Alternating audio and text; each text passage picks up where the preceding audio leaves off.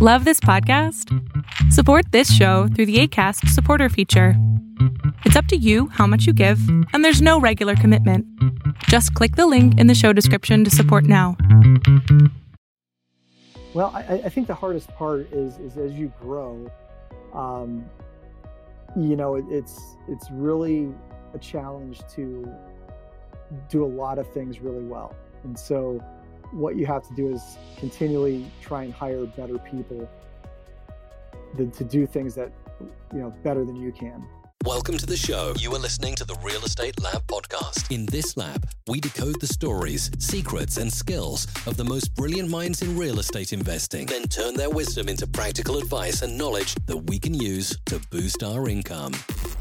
And now, let's turn it over to our host, V.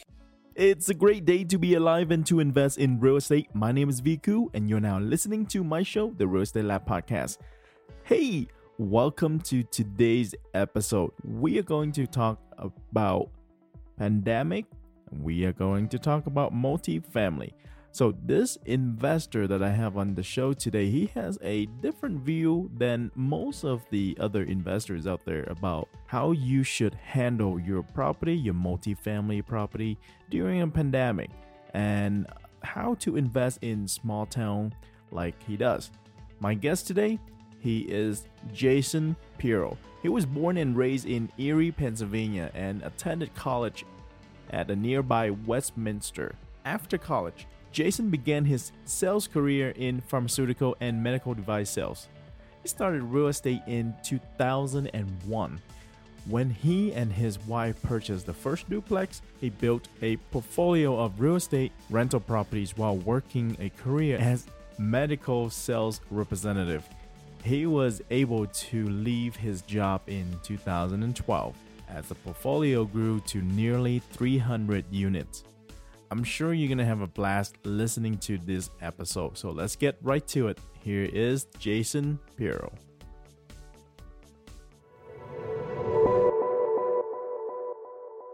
Welcome to another episode of the Real Estate Lab podcast. My name is Viku, and I'm excited to have Jason Pirro here with us today. Thank you for joining us. Thanks for having me, V. I'm happy to be here, and I'm looking forward to our conversation. Jason, my first set of questions for you is about your background and your experience. But before I dive in, though, let me ask you this. How did you feel when LeBron left the Cavaliers? Which time? Well, recently. So I am a huge Cavaliers fan. And I will say that the first time LeBron left, it caused real problems in my marriage. So my wife and I she then was a Miami Heat fan, and I was a heartbroken Cavs fan. So we had endless debates, but I'm a huge LeBron fan still. When he came back to Cleveland, it was I thought it was one of the most amazing sports stories ever told. And we had season tickets, the first LeBron era for a few years, and we had season tickets the second LeBron era. And look, I mean, some of the best nights of my life were spent at Quicken Loans Arena, courtesy of LeBron James's, athletic prowess. And it just, so when he left, I mean, of course we were disappointed, but I mean, I think when you look back at the history books, LeBron will always be seen as a Cavalier, even if he brings the championship to LA, and even if he spends a few years in LA. I mean, the bulk and the best part of his career was spent in Cleveland. He still has a home there. So I'm not a Lakers fan, so apologies to any Lakers fans in the building, but I'll still always root for LeBron, and I'm one of those guys that will when the arguments LeBron or Jordan, I'm a LeBron guy, man. So so I'm much more positive about him leaving this time around, I guess, to answer your question. And I do have a LeBron shirt on underneath if you want to. Oh, wow. Okay. Yeah, so I saw that you have a LeBron jersey. I know you have a LeBron shirt on right now. That's funny, because I was just trying to ask this as an icebreaker and just happened to. So funny. Now let's talk about your background a little bit, Jason, so that our audience can understand where you're coming from. What was it like growing up in your household? Sure. So I grew up on or most of my childhood I spent on a grape farm. So grew up in a small town outside of Erie, Pennsylvania. The name of the town is Northeast, but it's the misleading. It's the northwestern part of Pennsylvania, but have an area that's known for grapes. So there's a lot of wineries in the area, and we have a Welch's plant in the hometown I grew up in. So grew up on a farm. Parents weren't poor, but they weren't rich. Just kind of normal middle class. But great parents. I have an awesome brother and awesome sister. I'm the oldest of three, so just did what normal high school kids do. You join a swim team, join a team, go to college, and came back to Erie after school. And the only thing I really knew is that I didn't want to work on the farm, so I did that when I was a kid, amongst other jobs. But it was really hard for not a lot of money. My parents never taught me much about money, other than like go get a job and pay your bills and things like that. So as I got out of school and started learning, just learning about investing, learning about how to make money and invest money, I realized I doubled down on that idea that I really didn't want to, not that I was opposed to hard work, but I wanted to be compensated for the hard work, and I wanted to be able to, build some wealth over time and things like that. So, it was a great childhood growing up. I love, our area now, Erie, Pennsylvania, small tertiary market, a little under 300,000 people in our county. And, so it's one of those places that's close enough to Cleveland that, if you're a huge sports fan, we're like an hour and a half from Cleveland, hour and a half from Pittsburgh, hour and a half from Buffalo.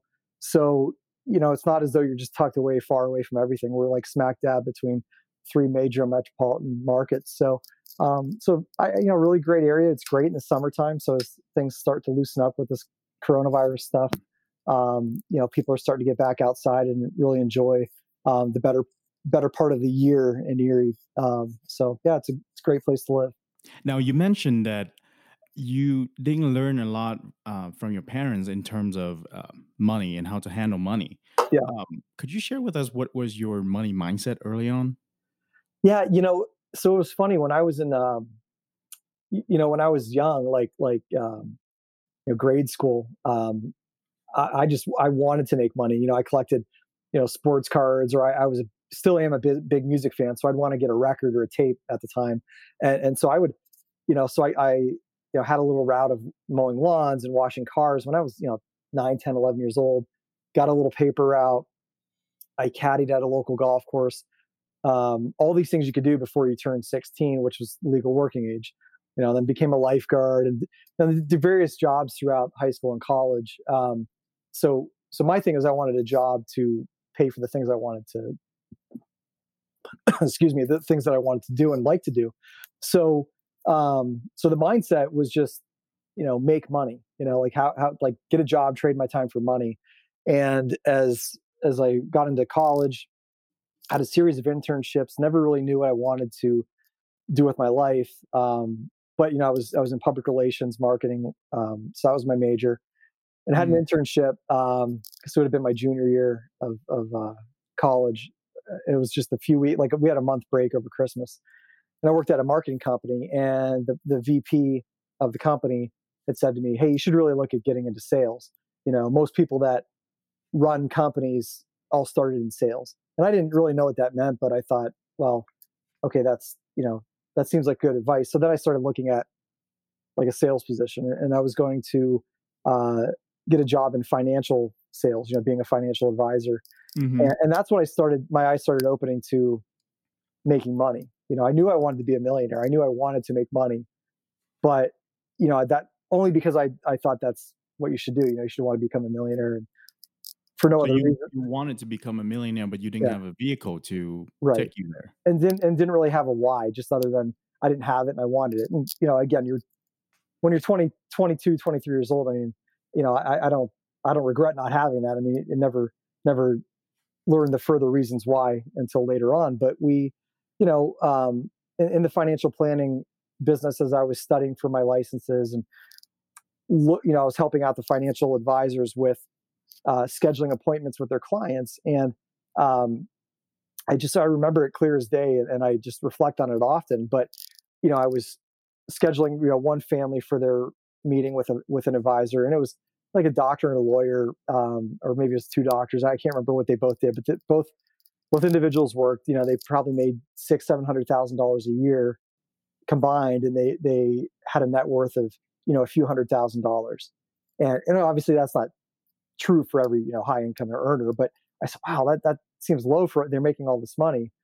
And the reason it hit me was because then I had a client that I scheduled their consultation, and it was two school teachers, and they might have made a combined $80,000 a year, and they had a net worth in the millions. And I'm like, Wow. how is this even possible?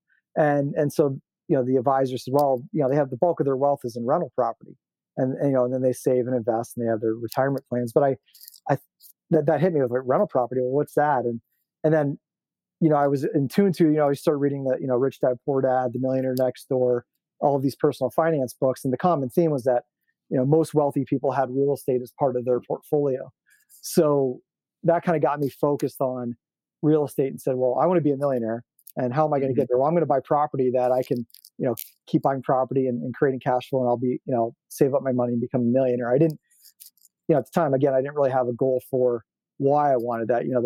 I mean, I do now, the personal freedom and the ability to take care of my family and take care of friends and give back to the community in bigger and better ways. And so there's much more tangible things, to the financial goals now. But at the time, it was just super simple.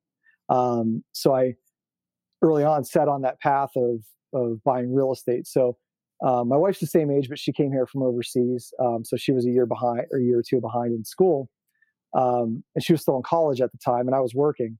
And I said, we're going to get married, buy our first rental property. So we bought our first rental property while she was in her senior year of college. I was a few years out, and it was great. I'm like, wow, we bought this property with like the first, I don't know, $3,000, $4,000, or $5,000 we saved up. How much was it back then? When I understand you bought your first deal was a duplex, right? Yep. How much did you pay for it? It was like $32,000. And so the prices are really low in Erie. I mean, comparing to other markets, I mean, it's it's a really, really low price, but it wasn't like a total piece of junk. I mean, I still own it. It's actually a decent property, and we've put money into it over the years, but it wasn't anything like compared to the type of stuff we're buying now and dealing with now. But it's like I said, it had like 10% down, and then had a little bit of closing costs, but the rent was really low. It was $350 or $375, each. And we went in and raised the rents, and then right away. And then over the years, we've raised them obviously significantly. But at the time, I thought, how cool, this pays for one of my student loans. So fast forward the next year, I'm still working my butt off. My wife was getting done with school, looking for her jobs, and we just kept saving. And then, it was like the week before we got married, we bought another duplex in a 4-unit.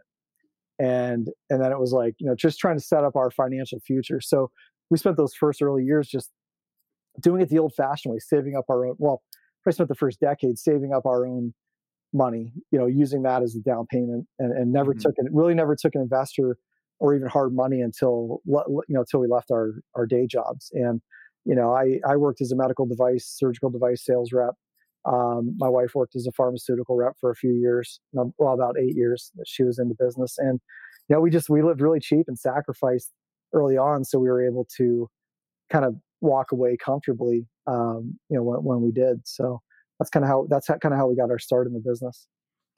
That's great. Now, your first deal you did, I understand you did it a few weeks before 9/11 happened, right? Yeah. Yeah. So could you kind of take us back and paint a picture for us? What was it like in the real estate market during that time? When you got in and then everything stopped because of 9/11. Yeah. So I was just getting started, and it was a 2-unit. So I it really didn't hit us. I mean, we, of course, the after effects of 9/11, rippled through the entire world, and there was a recession, the economy took a hit. But I found, like, in Erie, I still had tenants that were able to pay the rent. And at the end of the day, this is a very simple business. It's, rent out your vacant space for more than what your bills are, and you make the spread. And so, I had enough rent coming in to pay my mortgage, taxes, insurance, utilities, repairs, and leave me with enough to have a profit. And And so we bought in '02, we bought in '03. There really wasn't a whole lot of a slowdown, and that's not unique to Erie. That I think that's true for a lot of tertiary markets, because we saw that in '08. We're seeing that now.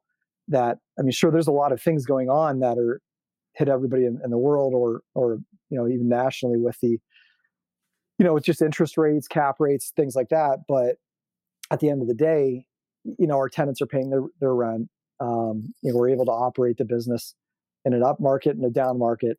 In places like Erie, PA, and pick whatever tertiary and quite a few secondary markets, they're not really hit by, an economic downturn. They weren't in this mega growth phase. We talked about Cleveland earlier. Mm-hmm. The sexiness of a Cleveland, Ohio, or an Erie, Pennsylvania, or Buffalo, New York is not in the name in itself.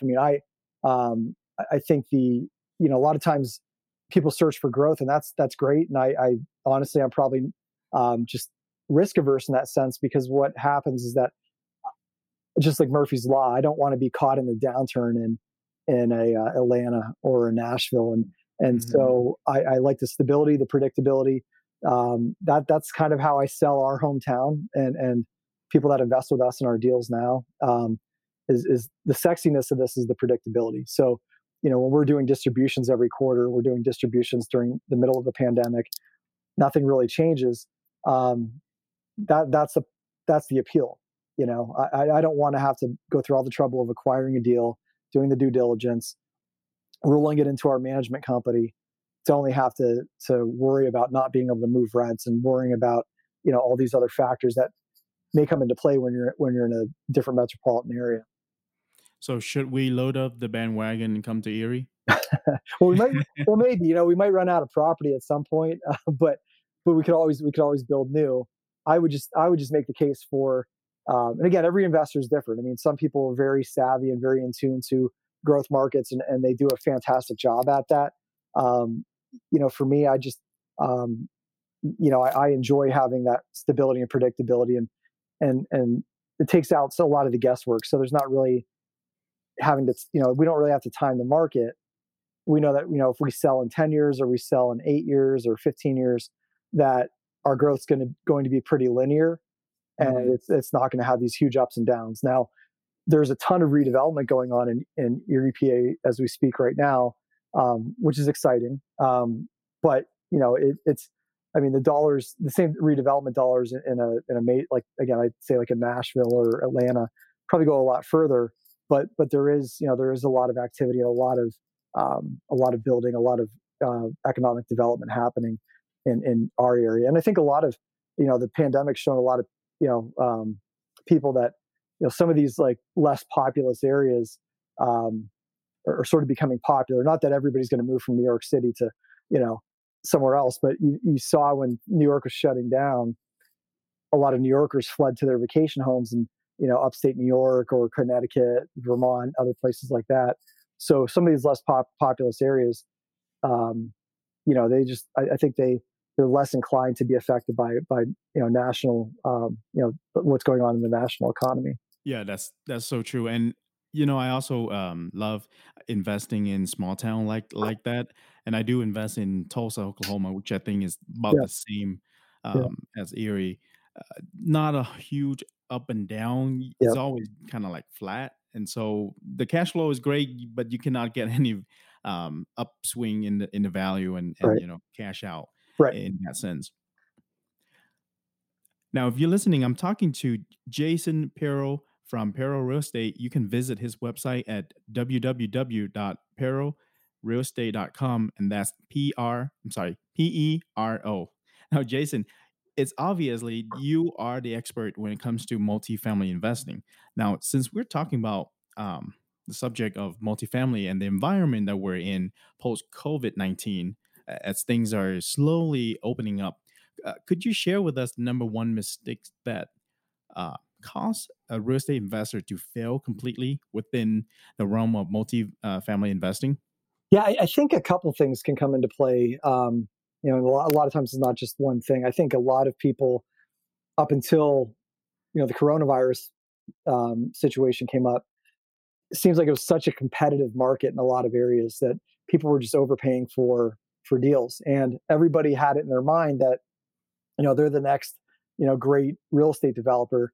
And there's a lot of smarter people than me in this business, but a lot of people were coming in and saying, hey, I'm going to push rents, I'm really going to drive value, and I'm going to push these rents up higher. And I think that, I mean, of course, value adds a strategy, it's not a mistake, but what I think the mistake is in a value add strategy is having too short of a timeline to do the capex and raise the rents, and being too aggressive with their assumptions. So if you're going to do a deal, and that deal only works if you can push the rents to whatever your threshold is, and things like that. I mean, I think that that's a big mistake, because then what happens? Like, I mean, we can't predict the future. Nobody saw this coming. I mean, we all knew the market was hot and everything. The economy was maybe a little bloated, but nobody saw that, hey, this coronavirus thing's going to happen and cause the economy to go sideways. So I think that just being overly aggressive with assumptions, being overly aggressive with their projections. So I think, for us, if we take a really conservative view on our deal, and when we look at where we want to push rents, we don't want to be at the very top of the market. We still want to be in the middle to upper part of the market. So searching for deals where the rent still has room to grow, but we're not going to try and take it and be that tip of the spear. The same thing, like this deal we're doing right now is a 127 unit portfolio in Erie, and the rents are all 250 to 300 below market. In our pro forma, we were only pushing them $125, so we're still far below the competitive rent. And we had said we were going to take 2 to 3 years to get there. So knowing that we could do it much sooner and be heroes to our investors, but it's always that what if, and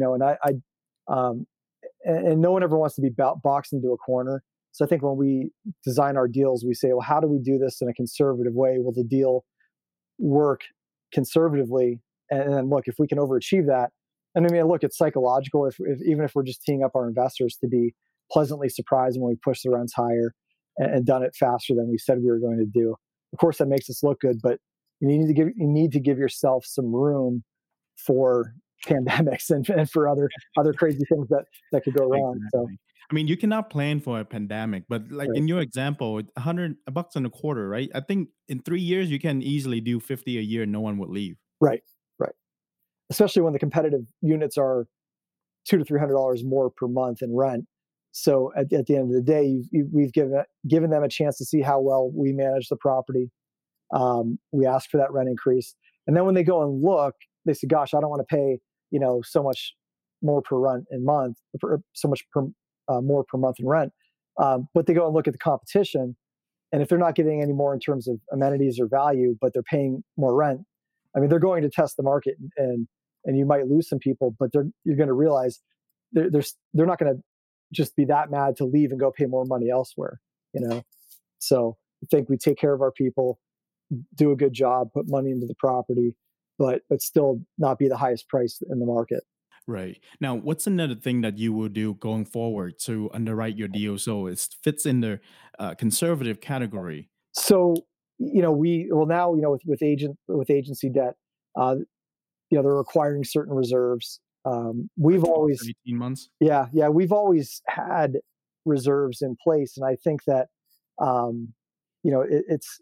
I think multifamily investors need to understand the importance for reserves. If I put myself into the lenders at Fannie Mae and Freddie Mac, and there were so many people on social media talking about forbearance and deferment and all this stuff before April even hit. So the country starts shutting down in March, and people are panicking. Now, if I'm a lender and I've lent you $5 million to buy a property, and all of a sudden you're freaking out, what does that signal to me? It signals that maybe you weren't as sophisticated as you thought you were, because these are big boy and big girl deals. You have investor money coming into play. If you don't have reserves, you have to do that now. I mean, not that you shouldn't have done it before, but that should be a real wake up call for a lot of people. Like, my opinion, it's just my opinion. I could be wrong, and that's okay. But I don't think anybody should have been talking about deferment, forbearance, any lender, or anything until they actually saw how their numbers played out. And at the end of the day, you have a duty to, you took a loan out to try and pay, you have to pay your bills. So, if you're the syndicator, you're the sponsor of the deal, like for me at least, I would be out there mowing my own lawns and renting my own units before I ask my lender to give me forgiveness on a loan payment. I guess that's just the way I operate. But I don't think that, because the signal then to your lender is that, well, they can't handle a little bit of a hiccup. I mean, you're 1 month into this thing. That's not the time to be asking for some help. I mean, the time to be would be like, hey, 3-4 months down the line and nobody's paid their rent.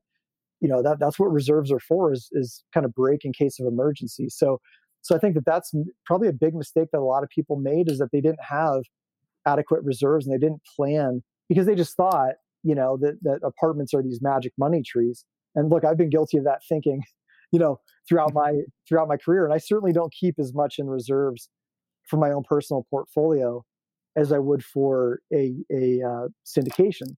But my personal portfolio is just that. If I screw up, that's me and that's my own money. If it's a syndication, I mean, that's several, sometimes dozens of investors that have entrusted you with their hard-earned money, and you have a responsibility to them. So I think that I just think that's one of the biggest mistakes that was made early on. And if people didn't have reserves, they really need to start planning their deals that they're going to have to.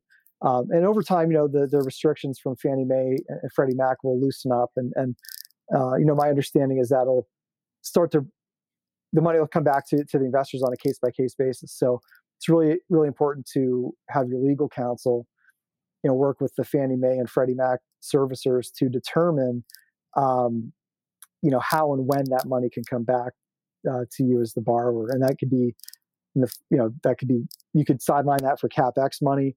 When it comes back to you, it could come back and just go back to the investors, however you want to frame that. But it's not as though you want to have to leave that in the deal for the life of the deal.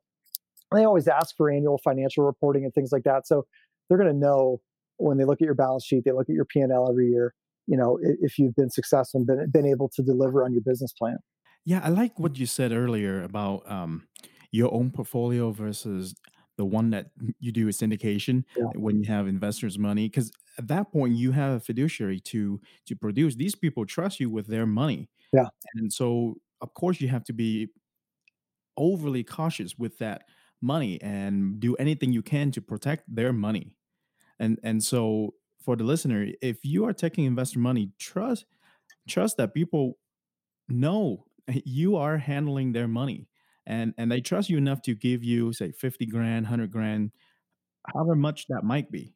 It's just they trust you enough. You have to do a good job protecting it, and give them a return on their money. Now, again, I'm talking to Jason Pero from Pero Real Estate. When you get a chance, make sure to check out his collaboration book called Crash and Learn. You can pick it up at links.realestatelab.live/Jason. Now, let's switch gear a little bit.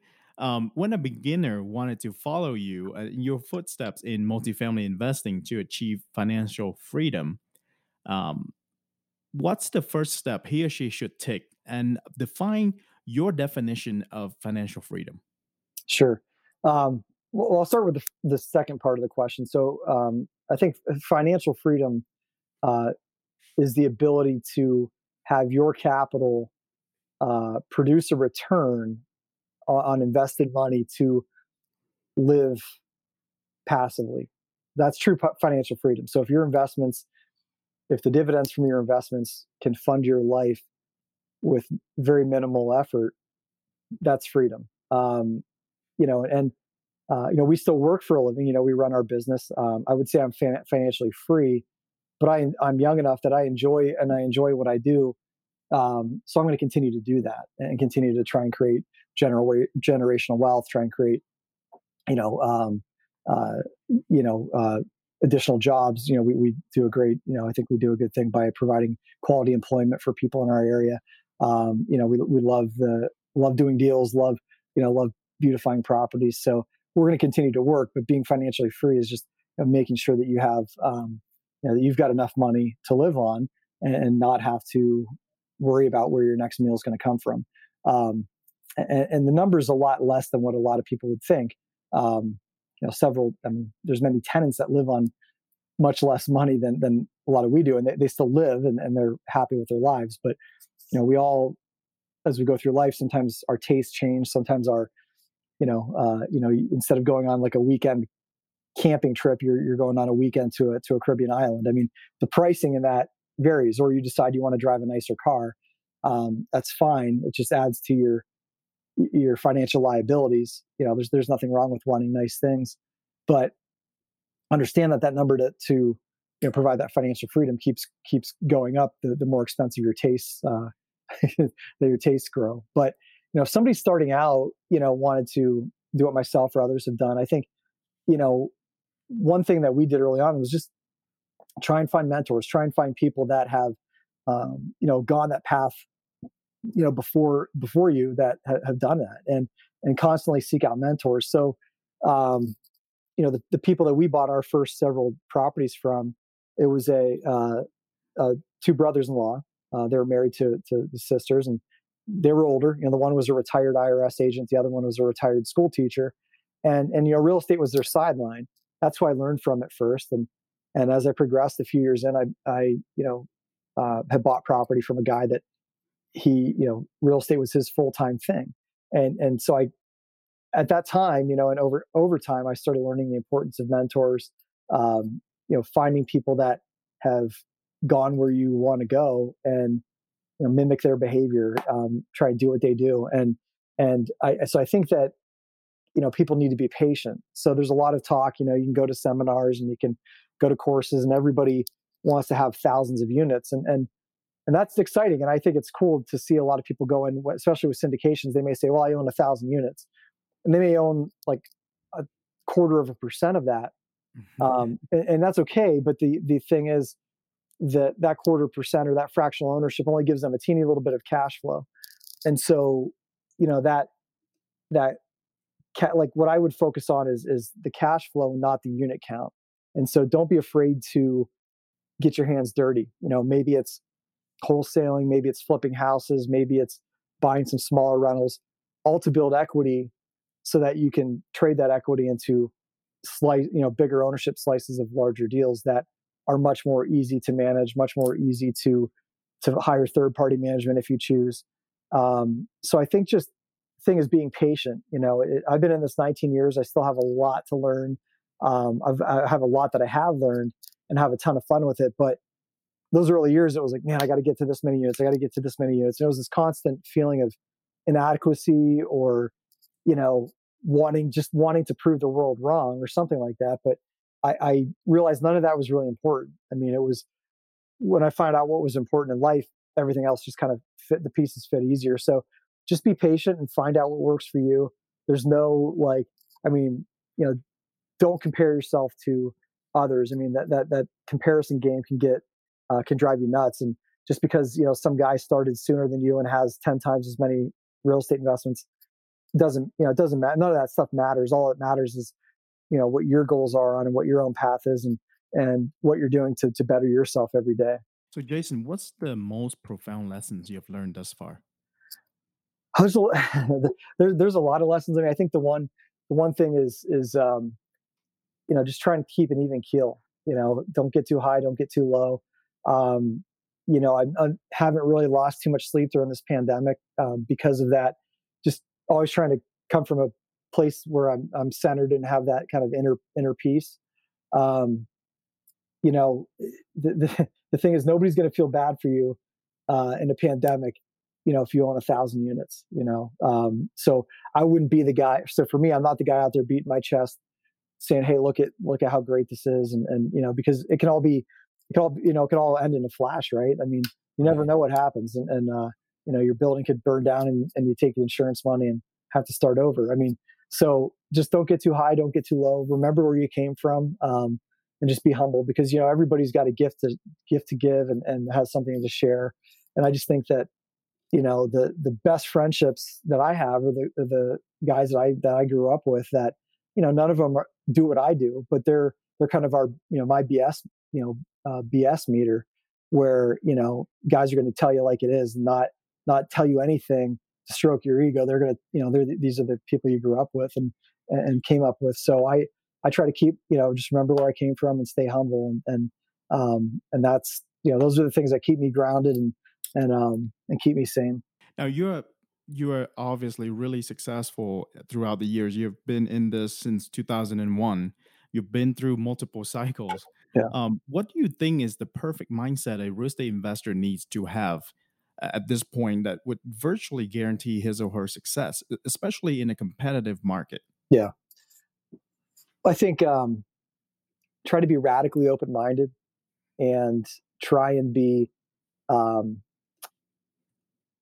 at peace. And so the two things go hand in hand. And it sounds, I know it sounds like, you know, poop to somebody, whatever. But I mean, but the thing is, if you're open-minded, just always have that idea that I could be wrong.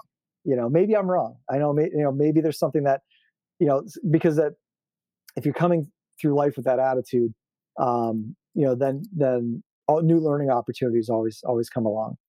And I think trying to have that life of continual learning will always prepare you for what's next. And so, like in a middle of a crisis, comes opportunity, and there will be a lot of opportunity, good or bad. I mean, there was a report that I came out last week, and I know I'll butcher the numbers, but it was something along the lines of, the CMBS loans are projected to have something like 180 billion in defaults, like some ridiculously big number.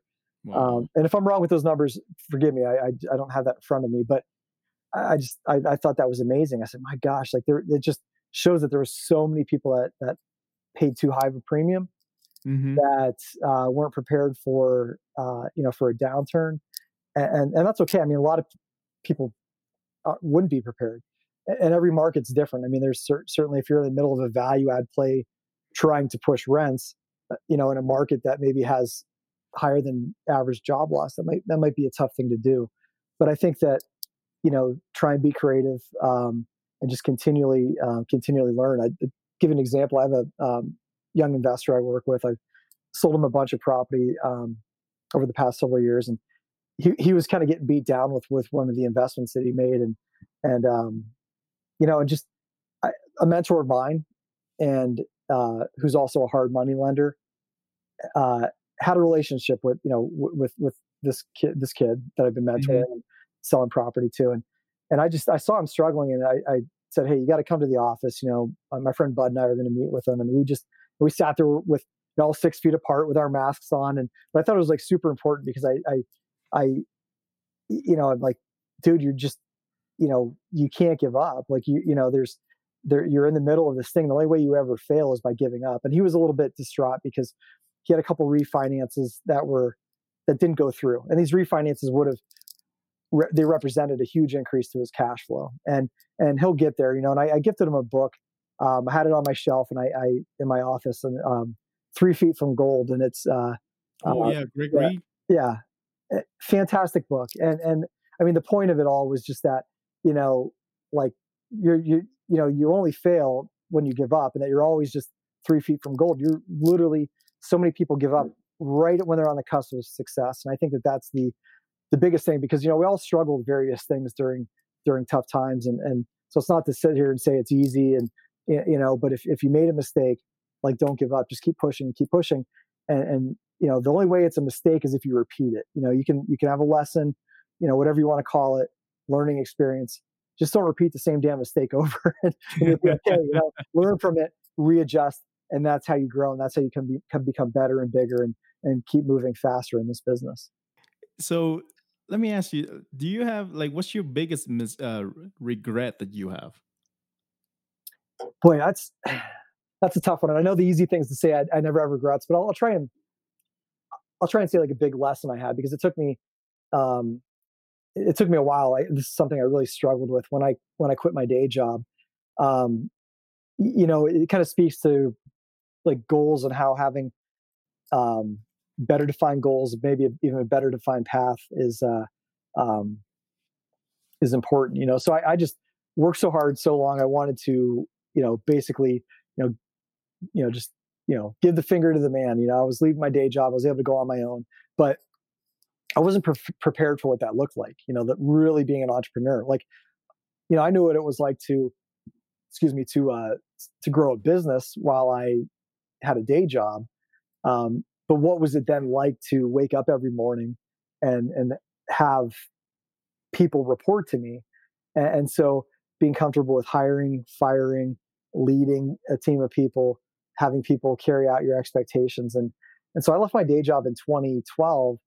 And I honestly could say I probably really wasn't that comfortable until about a year ago. So that would have been about 6, 7 years of like, just, is it fear, uneasiness, just coming into my own, but, being a leader, being comfortable with, um, with firing people.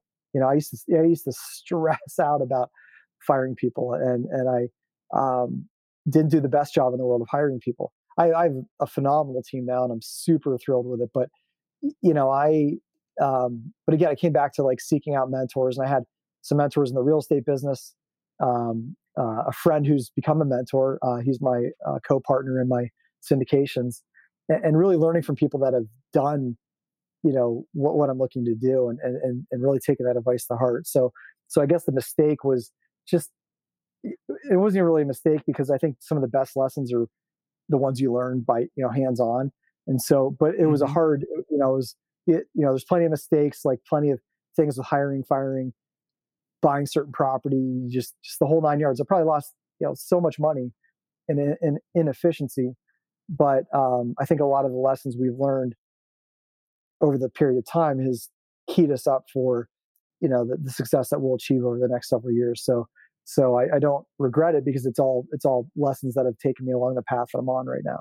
So now that you have kind of got over the hump with, the getting comfortable with hiring, firing, running a company, being the entrepreneur, what's your biggest challenge right now? Well, I think the biggest challenge, like for me, is just being satisfied. You know, I have more than enough um, to feed my family for generations. I mean, cash flow real estate's where it's at, and every month we're paying down debt. Cash flow improves. I mean, I've got a great life, but I know that I get a charge out of creation and doing things as an entrepreneur. So um, having that piece, just being comfortable. So that's something I struggle with. But I also, like, just in the minutia of the day to day with the business. Um, I feel an obligation to my employees, my investors, partners, whatever, to continue to grow the business. So just struggle with day to day, like what's a smart move, what's not, like how do we want to grow, and where do we want to grow? Because at some point, um, we outgrow our own market. So do we build new, or do we go up the road to Cleveland or Buffalo or Pittsburgh and start buying there? I mean, those are like quality life problems. There's not like there's no complaint there, and that's a quality problem to have. But those are the things that I've been sort of struggling with, like these questions of late, that I sort of think about, but none of them are anything that's like a problem, right? Right, correct. Yeah. Um, Now let me talk about your book a little bit. Could you share with us some information about your book, Crash and Learn? Sure. So the guy that put that project together, I'll give him a shout out. His name is David Mamano, and I met him at there's a Darren Hardy mastermind, like entrepreneurial thing. It's called the High Performance Forum. And for those that don't know, Darren Hardy was the publisher of Success Magazine for, I don't know, 10 or 12 years. He wrote a book called The Compound Effect, and another book called The Entrepreneurial Roller Coaster. And so I met David 8 years ago. He's up the road in Rochester, New York. Um, was in a little mastermind that he put together a few years back, and really liked him, what he does. He came from the educational space, um, and we hit it off. And he called me up about a year ago and said, "Hey, look, I'm putting a project together with a dozen or so entrepreneurs from different fields of expertise, and want to talk about like not anything to like for people like beat their chest and talk about how awesome they are, but more to talk about like, hey, here's a time where we almost crashed and lost it all, and what the lessons were that learned, that how you got through those challenges. And so the book was kind of a unique collaboration of a bunch of different people, and I was happy he asked me to be a part of it. And it was funny because I've been working on my own book for a while now, and I can't seem to get that done, but I was able to crank out the chapter for him pretty quickly. But it just talks about the lessons, and I think that's the thing. All too often, you're seeing these, and I don't know why it's in real estate and certain entrepreneurial things. Like I tell like new people coming up, like, I don't give a crap what kind of car you drive. Like my buddies who are doctors and lawyers, like, they're not putting their pictures online with like their nice car. Like, who cares, right? Like, and so why is that a thing with some real estate guys? Like, and I'm not a hater. Like, I don't hate success. I have a really nice car. It's awesome, but I'm not going to put up a picture of it. Like, 'cause I think that just shows that, like, I mean, just shows that I'm the idiot that's willing to pay all this money for a car when I could have bought something like a fraction of the price. So, I don't know. I just think that, like, sometimes like, to stay humble and to remember that, like, we all came from somewhere, and this nice life isn't always handed to you. But I think, if I can somehow be a lesson on the other side of this, where, what, like, I could care less if somebody has a private jet. If that's their thing, that's cool, man. That's great. But just, to me, it's always like bad taste to show off the nice stuff, because it only ever seems like it comes up in these entrepreneurial things. Like, again, my buddies who are, like, if you're a doctor or a business owner, they don't put up their pictures of their Corvettes or their beach home or their Rolex or whatever it is. You know what I mean? Like, it's not a thing there. I mean, it is with some people, but it's not as pronounced as it is in our business. So I just, like, I like nice stuff. I've got nice stuff, but you'll never find me. Hopefully, if you ever find me bragging about that kind of stuff, then I've lost my way. I just don't think it's good taste to put that kind of stuff out there. Yeah, you can brag about it if it's your passion. Like, Right. if your passion is exotic cars, go for it. But I think, like, in the real estate world, especially, I think it's mentioned in the Millionaire Next Door, like, Ford F-150 is like the most popular millionaire cars in the U.S. Yep. And you know what? It's funny because I know, again, some of those, like, if you like nice cars, you like nice cars. That's fine. But and go join a forum on Facebook where everybody can, like, high five each other for their awesome cars. But yeah, I know, like, hard docs who drive a Prius, right? And they make all this money. They don't care to brag about their car or anything else. So it's about, like, I think the material thing is, like, and look, I didn't come from anything, and so, like, when I bought my first Rolex, I thought it was the coolest thing ever, till it got stolen, and then so now I just wear a Fitbit.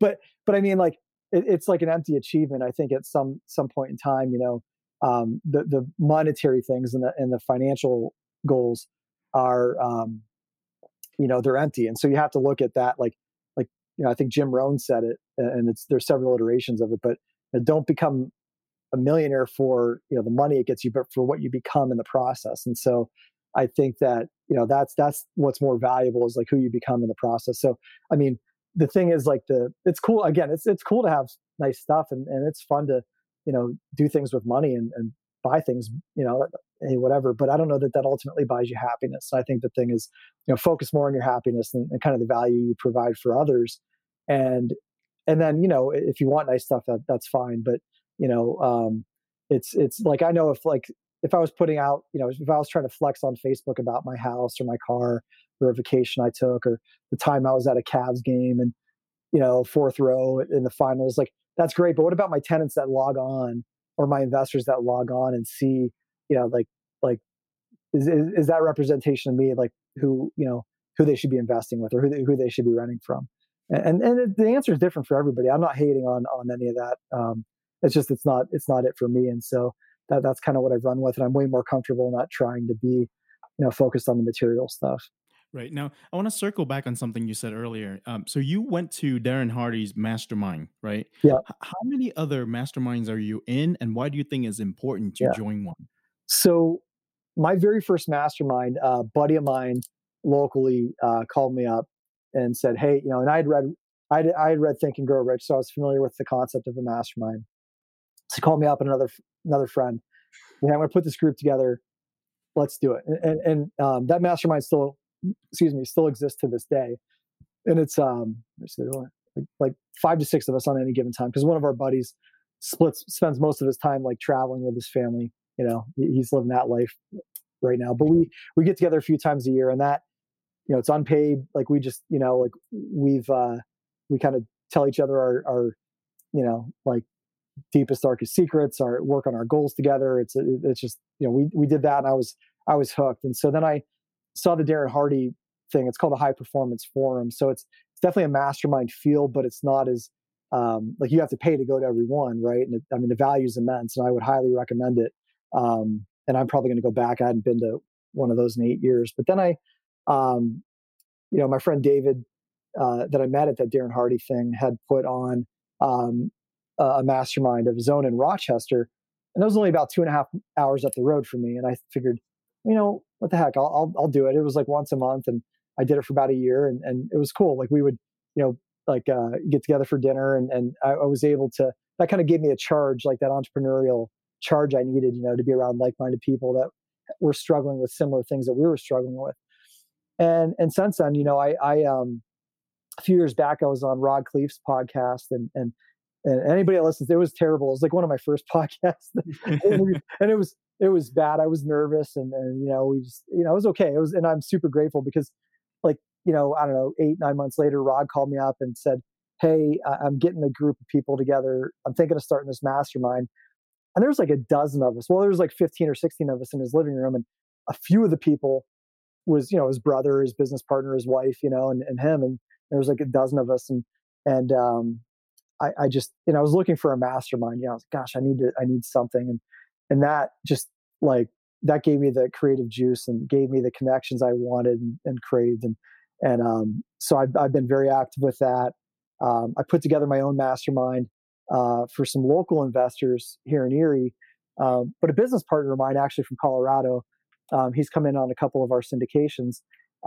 He does a little bit of real estate coaching as well, and has formed his own mastermind. So we're working on how do we collaborate and draw in some folks. Like, for instance, if you said, "Hey, Jason, I'd really like to be part of your mastermind, but I'm not going to come to Erie, 12 times a year or 10 times a year." And same thing with him. If he had somebody from Erie, why would he come out to Colorado that much? So we figured out how do we collaborate, and we figured out some unique ways to kind of cross pollinate each other's groups. With Zoom and the ability of technology right now to just kind of get connections from across the country. And we're not really doing it to make money. There's a charge to it, of course, but I think the idea with a mastermind, I enjoy participating in it and being like the least experienced guy in the room. And I enjoy, like with the one we put together locally, with people that are trying to get, figure out where they're going, and masterminding and working on new problems and new opportunities. And I think that, the value that I've gotten out of my masterminds, either you believe in this stuff or you don't. And some people that, that are very data driven might say, well, they don't believe in the law of attraction, or they don't believe in the power of a mastermind. But all I know is, like, from my own experience, and I look at those others that have been successful, the vast majority of people you look at that are successful entrepreneurs, successful business owners, that, have some level of, mentors in their life, coaching, masterminding. They all invest in something like that for themselves. So I'm curious, is your partner Adam Adams, or someone in Rockcliffe's group? No, I know Adam Adams. He actually participates in Rod's mastermind, and Adam's become a friend, and I value the relationship I've built with him. But I met Jens Nielsen, who is I met him at one of Rod's boot camps, and we guess I knew a guy that he knew. We had a mutual connection, and and it was interesting because this was last January, so almost a year and a half ago, and he participated in a small role on the GP side on the deal we did last spring, and then that relationship continued to build. We've become like, we didn't force the relationship, we didn't force the friendship. We just see how it evolved. Worked a couple deals together, and we just having a lot of fun with it. We're not, there's a lot of value that he brings to my world, and a lot of value that I hope I bring to his world, and we became genuine friends, and I think that's important in businesses. You got to like the people that you're working with, or you don't want to dread their call, because you're like, oh, I don't like this guy. Like, I mean, Jens and I just, whatever reason, we bonded and hit it off, and that, a lot of people we did. I mean, I bonded with Adam Adams. I guess maybe we just haven't figured out a way that we would work together, on something. But but you just have to let things evolve, and don't have to force anything. That's terrific. Now, Jason, you have been great. Thank you so much for your time. One last question before I let you go. Yep. What's the hardest part of doing what you do now that no one could understand? Hardest part. Well, I think the hardest part is as you grow, it's really a challenge to do a lot of things really well. And so what you have to do is continually try and hire better people to do things that, better than you can, and letting go. And so probably the hardest part is just getting out of your own way and taking your ego out of the picture. And that's hard, because when you build a company, you think that your way is the best way, and you think that you can do the best, but right. But there's a lot of people that can, there's a lot of talent out there, and there's a lot of people that can do things better than you can. And so hire them, stay out of their way, and really sort of stepping back into that CEO, president of the company, kind of that visionary role, and being comfortable with that, being comfortable with letting people make decisions, and that's hard, but when you work at that, it becomes easier, and your business can grow so much further when you are able to try and start learning that skill. That's terrific. I'm so thankful for your time on the show, Jason, and for you listening to the show, to the Real Estate Lab podcast. You're the best. Thank you for tuning in. I'm your host, Viku, and I would like to invite you to check out perorealestate.com and also the book Crash and Learn Lessons in Business. You can pick it up online on Amazon or links.realestatelab.live/Jason. Now, Jason, do you have any parting words for our listener? And also share with us how to connect with you after the show. Sure. If anybody wants to connect with me, they can connect with me on LinkedIn, Facebook. Can shoot me an email if you want to put that in the show notes. Just jasonpero@yahoo.com. I'm also happy to jump on a strategy call if anybody wants to, book a 15, 20, 30-minute conversation. I'm always happy to just kind of talk through any challenges, so I'd be happy to jump on any calls. But parting words, just work on what's best for you. Don't create your dream for someone else. So really figure out what's important to you and work on that, and don't worry about what others think. Awesome. Once again, thank you so much for your time on the show, Jason. Thank you. It was a pleasure. That's the end of the show. Don't forget to subscribe, leave a 5-star rating and review on iTunes for the Real Estate Lab podcast. Until next time, have a prolific week.